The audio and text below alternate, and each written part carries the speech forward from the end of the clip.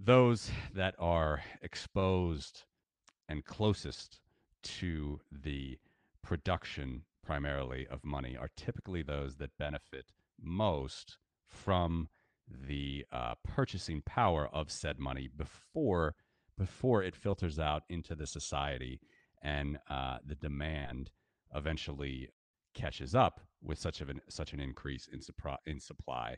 And until it does, let's say, prices are going to rise. And those that are closest to the mining, to the fiscal trade of something like gold, which is, obviously a famous historical commodity money in the world that we know, those that are closest to that commodity benefit the most before it percolates and demand catches up in the rest of society, and thus prices have to rise to do so.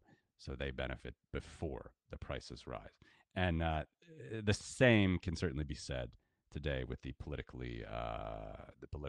elites, the political powers that be, certainly the market makers, the people that gain these things called bank reserves, which is modern day basic money. Bank reserves, basically the electronic unit of money that's traded between banks and central banks, primarily reserves for government bonds for reserves, depending on whether the central bank wants to increase or decrease the money supply, which typically, mostly, always is an increase in the money supply. Maybe sometimes, if you look at the paper money supply, which is the other portion of the monetary base. There's commercial bank reserves, which I've just described, and then there's also paper money, notes and coins that we all, love and hate, whatever, in our wallets or under our beds.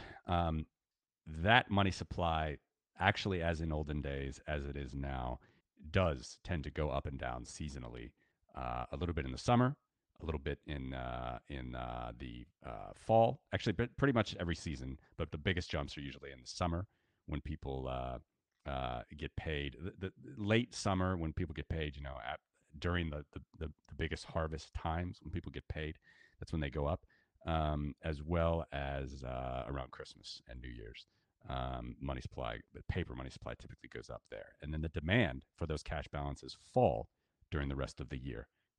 So that it is true that money supply does tend to go up and down, primarily with paper today. But when you're talking about this bank reserve portion, which is basically the biggest way in the modern world that the central bank monetizes the economy, it literally puts money into the economy by buying government bonds that are floating in the marketplace openly. That is pretty much always expanded. But you do have to be consistent. Fernando and I were, I think, the only ones, not the only ones, I'm exaggerating, but this is another common thing that Bitcoiners like to do and gold bugs like to do is always say central banks just print, print, print. That's all they know how to do is print, print, print.